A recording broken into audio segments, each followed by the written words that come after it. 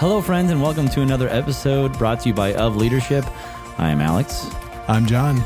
And I'm Zach. And we are on to episode 96, getting really close to 100. John has big, grand ideas for what happens when we get to 100, but he will disclose those. Yes, those will be under lock and key. Yes. Perhaps we'll have guests return. I don't know. We'll see what happens. If any of them will come back. That's true. We have mixed reviews from our guests. Most of them say it was a fabulous time, and some of them say it was all right. Non-response as well. Anyways, on this episode, we're going to be looking at a book called Unwinding Anxiety by Judson Brewer. What a guy. He goes by Judd, apparently. He does. His name is Judd. And so we're going to look through that interesting book. I have a feeling that it will help us with future episodes, perhaps come up with different topics from that. So we'll see what happens. But before we get there, last episode 95, was about fables from Friedman. Any recap there, gentlemen? What did we talk about? I remember this one. This was the one about net games where Henry wanted to improve his wife's tennis game. I think Harry, right? Harry. Harry and Sally. Yeah, Harry and Sally. Henry was his brother. Henry was a southpaw. Harry was the right paw. Yes. Anyways, yes, Harry and Sally, tennis players. By the end of the episode, I think Sally, she actually qualified for Wimbledon, if I remember right. Yeah, either that or the French Open. Yes, you'll have to listen to the podcast. And for those of you who are confused, we read from Friedman's Fable and Disgust. So you can see all of these notes and more if you listen, as Alex is suggesting. Quick sports reference here. Zach, you used to play tennis. What kind of court was at Wimbledon? What kind of court did they play on Wimbledon? Do they do a clay court? They don't. They do not. No one does a clay You know? court. Blue. It is grass. And is the French Open clay? I think Yes, so. French, Yeah. French is clay, Wimbledon's grass, And the other ones, who cares? blacktop, Yep. Lions Park. Yeah. They're asphalt, and most of the tennis courts are torn down. Yes. Yes, exactly. And there's a couple of needles. By the way, speaking of tennis courts and needles, number 96. Any thoughts here? 1996, 96. Yes. So 96 reminds me of 80. So 1980 may have been wonderful man, poor candidate for president, Jimmy Carter, a man who was a much better ex-president than president. But the Republican side of that, 1996, running for president. Anybody? Challenge Bill Clinton. Bob Dole. Bob Dole. Bob Dole. Man of service, sacrifice, but Bob Dole. a pretty awful candidate in terms of the campaign. But God love him. He did wonderful things. Yes, Bob Dole, this is to you. Bob Dole. Just in the background of the whole episode, you'll just be muttering, Bob Dole. Bob Dole. All right, so this book, Unwinding Anxiety, I think we should probably do a little brief summary of what this thing is. Anybody want to kick us off here? The person who read it last, Zach. As in, you're looking at it right now. Yeah, I'm looking. What's the name of his previous book, which I also read? Do you guys recall me talking about that? It's not. I'm not seeing it even in the beginning, which I mean, It wasn't Winding Anxiety? it was not. Okay. Winding it up and then unwinding it. And then the next book, I think, is Rewinding. So anyway, this is by Judson Brewer, Judd, as he likes to be known by his friends. Yeah, I keep giggling over there. He's an MD, he's a PhD, and bro likes to write books. He's done some TED Talks. On the back of his book, it says that his TED Talk on habits has been viewed over 16 million times, which is sad compared to the number of views that TikToks are getting these days. Yes. But he sort of touches on that with habits, with cycles. And a big thing that he's known for is he's an addiction psychiatrist and neuroscientist who his big catch is that he's also like dabbled in meditation. So he kind of mixes this idea of mindfulness and self-awareness into everything. It's sort of everywhere. His previous book, which I was looking for the title of, but it has escaped me. It was really the building blocks of this book, which if you got to the end, he mentions it. And it was kind of a letdown because it really leaned into just like, think of the self-helpy good vibes of what meditation can do for you. And he really tied in just Buddhism as a worldview, which was all right, but kind of an unclear shift. And so this book was a welcome second attempt, at least from my perspective. I found this one much better than before. And his whole big thing is that we're talking about RBL, whatever that is, reward behavior learning, I believe. And the whole idea is this is cognitive behavioral theory, generally, as far as I'm aware. And the idea is there's triggers, behaviors, and rewards. And he kind of starts there, and he's trying to give you, as a consumer of his self-help book, this approach, guided approach, I think he would say, to how to learn to use this as a lens to look at your own life, your own addictive behaviors typically, and then how to gain more, we would say awareness, he would say mindfulness, lead that into curiosity, and then bada bing, bada boom. The conclusion, I think he would say, is trusting your own experience and awareness, which generally leads you to a better place. I think that's a pretty bold assumption. I think there's a lot of caveats to go along with that, but I think that's his book in a nutshell.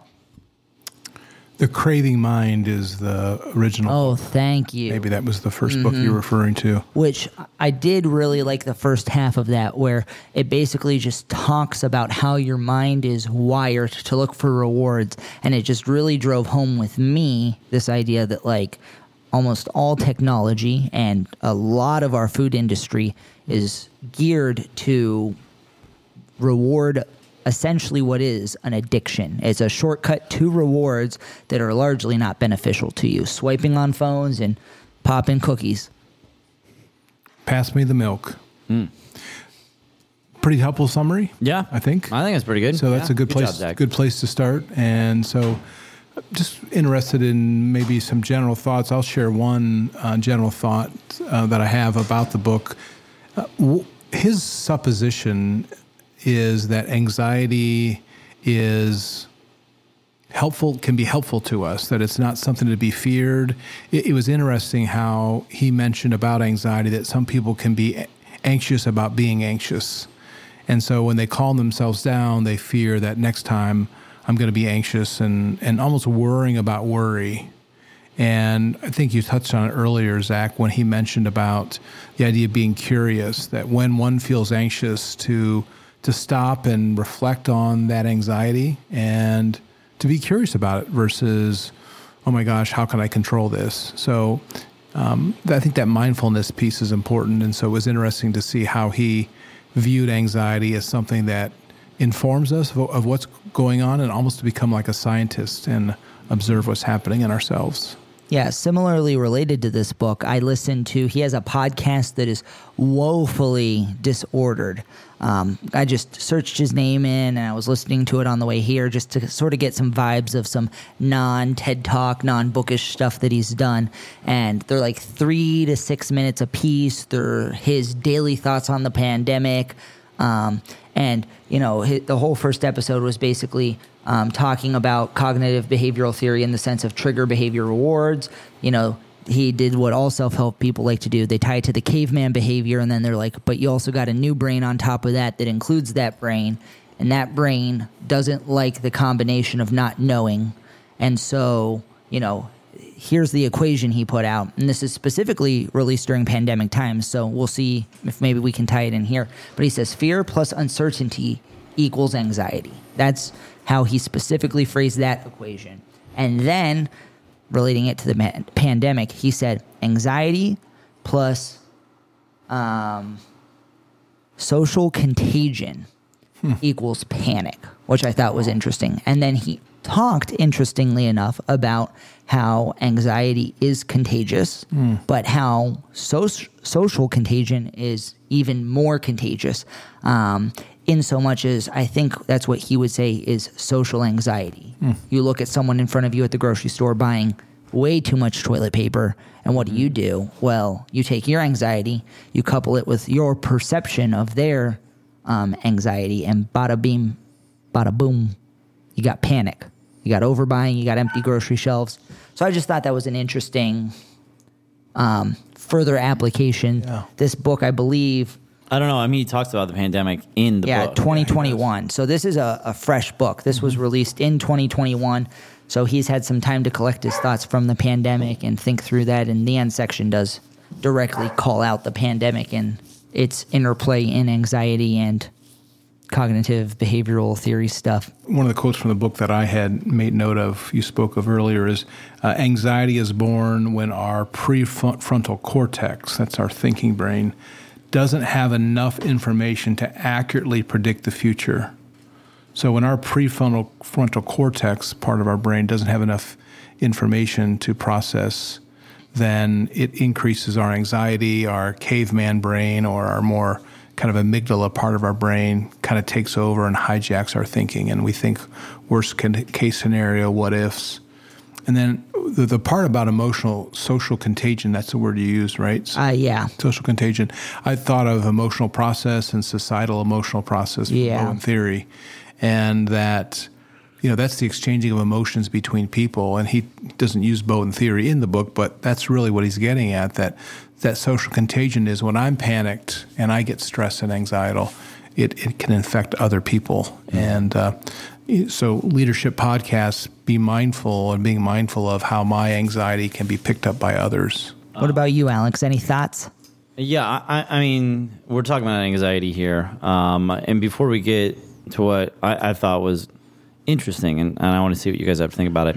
When you talk about the prefrontal cortex, I think of it this way, like that part of the brain is only so big, it can only hold so many different things, and then it gets overloaded and then it freaks out.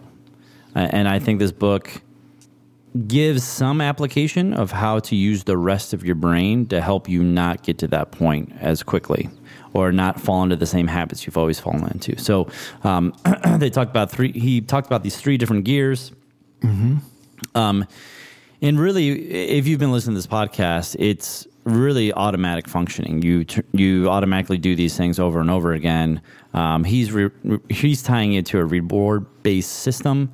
On our end, we don't really talk about that when it comes to Bowen, right? I mean, I can't think of a time when we've talked about reward-based system on this podcast before. Yeah, I think of Kathleen Smith's book, Everything Isn't Terrible, which is based in Bowen theory. She talks about like short-term anxiety binders, things that we do to make us a little calmer, even though in the long term it's not best for us. Yeah.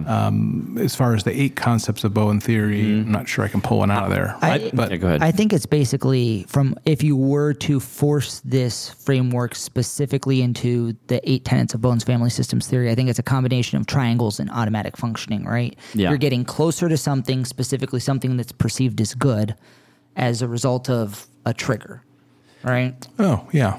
Yeah, and in a lot of ways, this is like what we're talking about is this reward-based system is...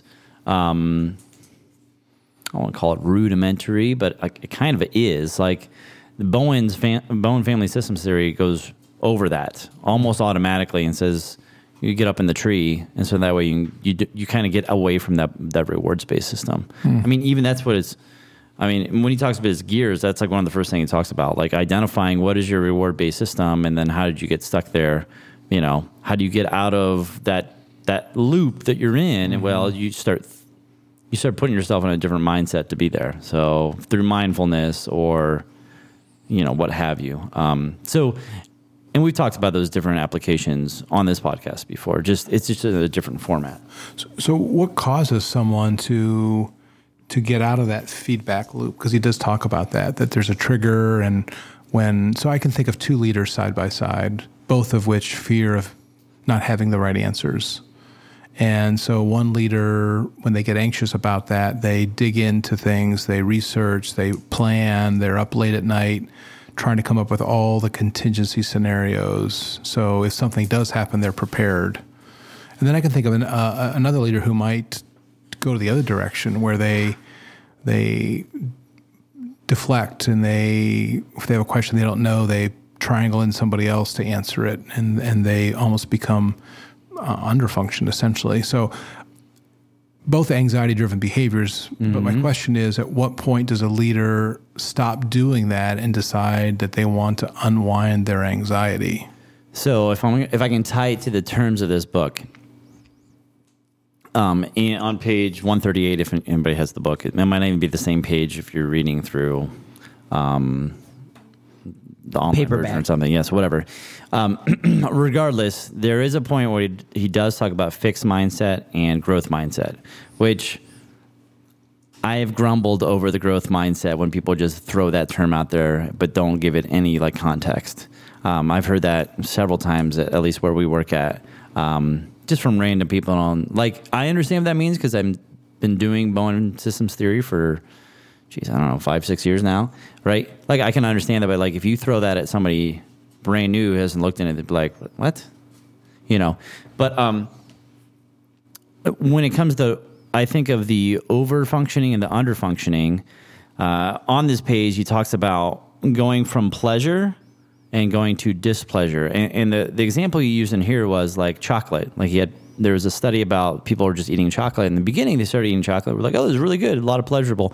And they kept making them eat chocolate, and it started getting worse, right? And they're literally measuring this in an MRI machine, which I just love envisioning. Was it milkshakes even? There's so many different studies they've done. So regardless, I thought it was interesting that it went from pleasure to displeasure, and to figure out, I don't exactly remember what your question was, John, but somewhere along that line, it does come into this fixed and growth mindset. So the fixed mindset would say, this is how things are always going to be. I can't really change it. And that could be from the homeostasis made from the system itself, perhaps. While a growth mindset would see that and whoever's in that mindset could see that as an issue. I'm doing a lot of work here, or I'm not doing a lot of work, and maybe I should take a look at this. And I'm wondering if it comes down to the homeostasis of the system. So for me, let's just take this podcast for an example. Or John, you take learning Bowen and systems theory. So for you to step into a role where you're now in a growth mindset, right? And you're identifying where the anxiety is swirling around, and it's easier for you to be curious about those things. Who influenced you to get to that point? Because to be able to walk those steps, I don't know if John Moyer, maybe you did, and I know I can speak for myself, but I am wondering about you. Did you just wake up one day and you're like, you know what? I think I'm going to start looking at anxiety and be curious about this. I'm thinking how to respond to this question. I was really looking for a way to help students grow as people beyond dispensing advice. And in talking to Uncle Jim Moyer, who wrote the first Resilient Leadership book about this, he said to me, this is what I help leaders do. I help leaders solve their own problems using this theory. And I thought, well, I want to help students solve their own problems, so I'm interested in learning about the theory. So it was more the utility of the theory to help a group of people who is part of my why versus my own internal. Now, having said that, I think paying attention to my own anxiety and learning the theory, but also applying it to my own life, I think has been really helpful and almost instrumental to really understand the theory. You have to, I think, practice it, I think. Yeah. I'm just wondering if maybe even your internal systemic homeostasis, let's say, was disrupted by perhaps somebody else, especially from your family, who had a different mindset that you had and showed you that. Right? Now, you are, even just as a regular human being, and John, I know you, but like, you're just growing, literally physically growing as a person, right? Throughout your life and age and blah, blah, blah. I don't know. I'm just wondering, this is a leadership podcast, and leadership is about influence. I feel like there's a piece of this of going from a fixed mindset to a growth mindset because somebody influenced me to show me that. Well, I can remember where I was when he was a guest on our podcast, Greg Warder, who talked about work systems and how to be better at work. And it's a really interesting podcast, but I've known Greg for many years. And I remember when I was telling him this, he said, you need to do this. You need to explore this. And Greg, soft-spoken, not one that, gives commands, if you will, but I remember him looking at me and telling me those words. And knowing him for as long as I did, it really caused me to think long and hard. So that may have flipped that switch and disrupted that homeostasis, if you will, and urged me to take action on it. Yeah. Now, John, I don't even remember what your original question was. Well, so let's kind of explain where we are so far. What you're saying is that leaders get anxious, people get anxious, and we tend to do behaviors to calm our anxiety in the short run, but they don't always serve us best in the long run. Mm-hmm. And my question was, at what point does a leader say, I got to do something different? And I gave the example of the over-functioning versus the under-functioning leader, and I think part of it, from what I've seen, is the over-functioning leader starts to develop ulcers. They start to lose their family. They start to have, it starts to cost them internally or relationship-wise. I think for the under-functioning leader, I think this is true. For the under-functioning leader, the ulcers and the stress is actually cast upon other people who are having to step in the gap and fill in the gap for the leader. And they're the ones that bear more of the emotional cost. So I'm just thinking the over-functioning leader internalizes the stress. The under-functioning leader projects the stress onto others. Yeah. Now, look, there's physical ailments is what you're speaking Yeah, of. there can be, physical ailments. Okay. Yeah, another part of this that I find interesting is if I can go back, rewind as it were, to what you were talking about when it comes to anxiety and over-functioning and under-functioning, especially the over-functioning. Within the book, he talks about this quote, like, I was taken back by what was mentioned here was that, let me see. Another commented, I feel the same way. I was fearful that if I let go of my anxiety, I will lose the capacity to push myself as hard as I did. Or if you're stressed, you are making a contribution. If you're not stressed, you're a loser. I feel like there is some sort of mindset within, and I know that I've tricked myself before on this, is if I'm not stressed out and I don't have that anxiety to push me forward, like I can't do this. You know what I mean? I need that stress to get me going. And I thought it was really interesting because that sounds classic like over-functioner classic response. over-functioner response, right? So, but eventually, like you said, that's going to burn you out. I don't know. Have you guys heard that much before with people? Yeah, I have. That's, stress drives me, and I think, stress is partly that. It gives you incentive to study for a test or prepare for an interview or a presentation.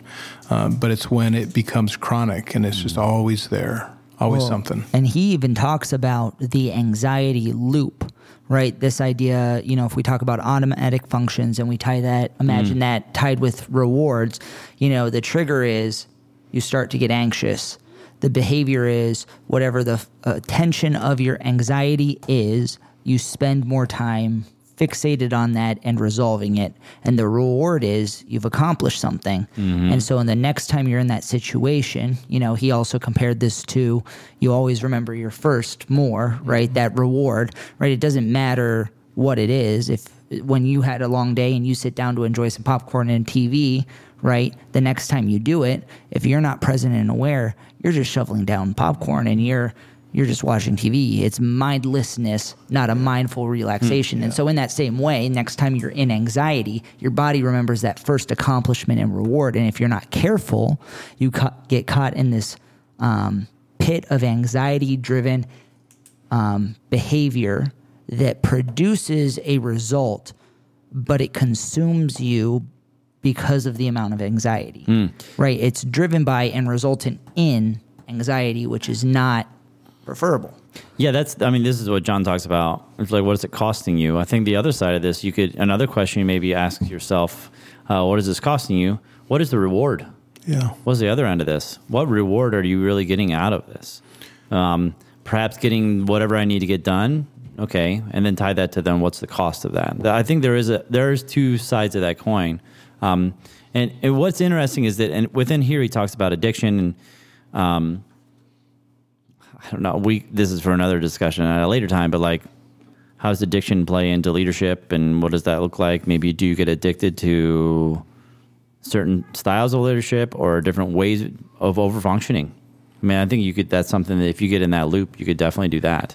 So, but what is it costing you? And then on the other end, what is the reward for that? So, I'm just trying to tie it back to the book because he did talk about that. Yeah, there's so much application in this book for leaders, I think, and I think leaders oftentimes are rewarded for being competent, for thinking ahead, for planning, for being the smartest person in the room, or at least working harder than anybody else. And what that can turn into is they're able to become accomplished as people. They get promoted. They get put on project manager, and it feeds this loop. And what can happen in an organization is then that leader is the one that knows everything, and others really can't make any decisions because the smartest person in the room just kind of calls the shots. And they need to continue in that power because it helps them to feel competent and calm themselves down, but they're stuck in this loop of always hyperachieving. Because that's the expectation that's set. That's the expectation's been set. And they set the homeostasis for people to rely on them. Yeah, they do. And when you step back from that and say, okay, how's this working out for everybody? If you could actually unwind that anxiety and sit with it for a while, you'd realize this is not a healthy dynamic for anybody involved in this relationship. And both parties get stuck, and they don't know how to undo it. Mm-hmm. They don't know how to undo it. So what does Judd talk about? How do we, like, if somebody said, I'm anxious in our listening audience, like, how do I unwind anxiety, which is the name of the book? What are some action steps that Judd gives us to, where do we start with that? So I just want to precurse my answer to that with, I see some similarities in the broadness of his approach and Bowen's family systems theory. But I think the primary difference between the two is his is rooted in a specific application of trigger, behavior, and reward, and tying that into meditation and mindfulness, which I do think is helpful and I do think it works. But I think it's so vague that sometimes you need someone who's experienced in it to guide you through it. In a lot of his examples, as he was reading through it, I felt similar as perhaps when I've talked with you, John, and your more experienced lens of Bowen's family systems theory, I say, oh, I didn't see it that way, but I see how I could have. But in comparison, I see Judson Brewer saying some things where it's like, here's the anxiety, here's the trigger behavior reward, and this reward is actually more anxiety. And I was like, and I look at that and I'm like, I could think this way, but I don't think I could apply it with the level of specificity needed to actually accomplish results in my own life. At least not as immediately, not as self-helpfully, not as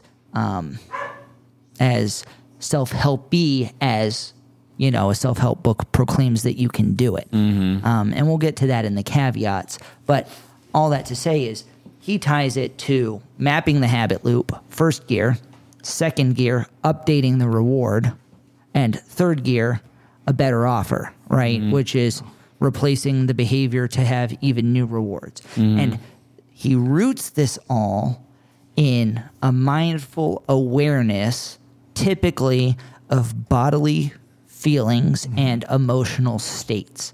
And he leans less on the emotional state. Typically, the emotional state is a trigger or a reward. Sometimes it's a behavior, but more often he's leading you into, at least this is how I perceived it, trusting your own experience, and that's rooted in the actual feelings specifically tied to bodily senses and emotions, tightness or looseness, that you experience during these trigger behavior reward cycle. He's almost inviting you to solve your own problem by being, when we think mindfulness, some of our listeners might be thinking of meditation. I don't really understand that.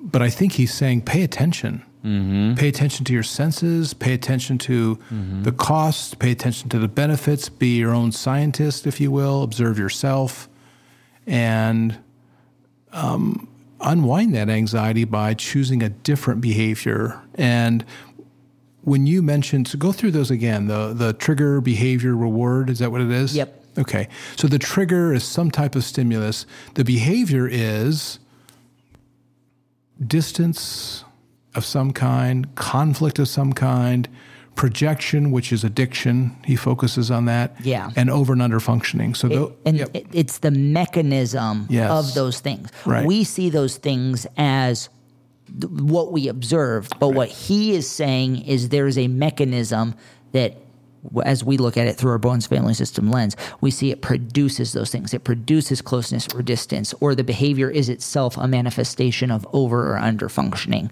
And so they're complementary in a sense.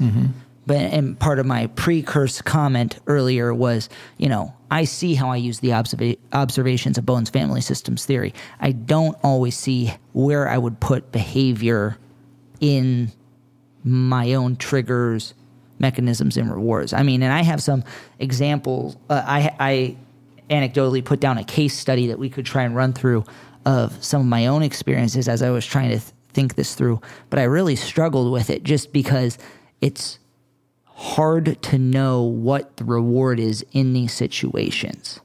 That's what I most struggle with, the term reward. how about some critiques of the book, caveats? Just wondering what your thoughts are on that.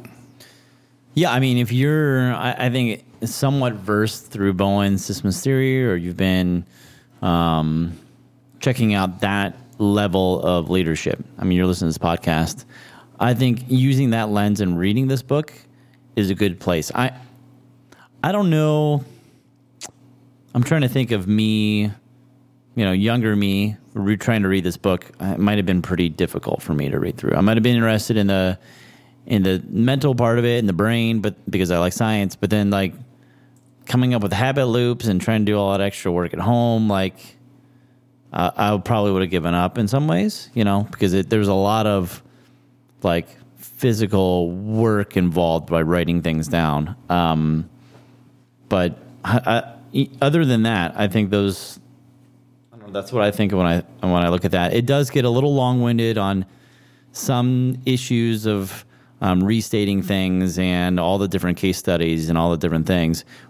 They're good, but it is a little... As I was listening, I was like, did my audiobook skip back for some of these parts that I listened to, or is he just restating them like they were just such direct continuations of something he had already said, but I thought he had moved on from? Yeah. So... Yeah, having said that, if I'm new to looking at anxiety through this lens at all, and I have no knowledge of Bowen theory, maybe that restating... is helpful to kind of reiterate what we think is somewhat repetitive. And I think it's most helpful. I think part of the reason, the ones that stick to me is like the restating of the chocolate study over and over. And I'm like, that didn't really particularly help me grasp anything more firmly, I don't think. But I think it did have value if I were to use this book as a guide and say, okay, I'm coming back to this chapter and I'm going to quote unquote, meditate on this chapter as an application. And I would say, if you've had some sort of addiction, I think this book would be... Yeah, that's what I was thinking. Even better for you. If you know what your habit behavior is that you are trying to work through, then I totally get this book. In my own experience and talks with people who struggle with pornography and not wanting to do that, right? I can see that. With people who eat emotionally, I can very much see that. Yeah. With people who smoke, with people who ruminate, I can see a lot of those. But I don't know how I get to this book from that unless someone is able to recommend it to me and say, hey, this says unwinding anxiety, but what it's really unwinding is the anxiety rooted in these particular behaviors. Yeah. Last few minutes, any quotes or applications? I have a quote, so I'll answer my own question. This is from 5 hours and 38 minutes left in the book. It says, Kindle here, to hack our brains and break the anxiety cycle, we must first become aware. It's page 24, I think. To hack our brains and break the anxiety cycle, we must become aware of two things.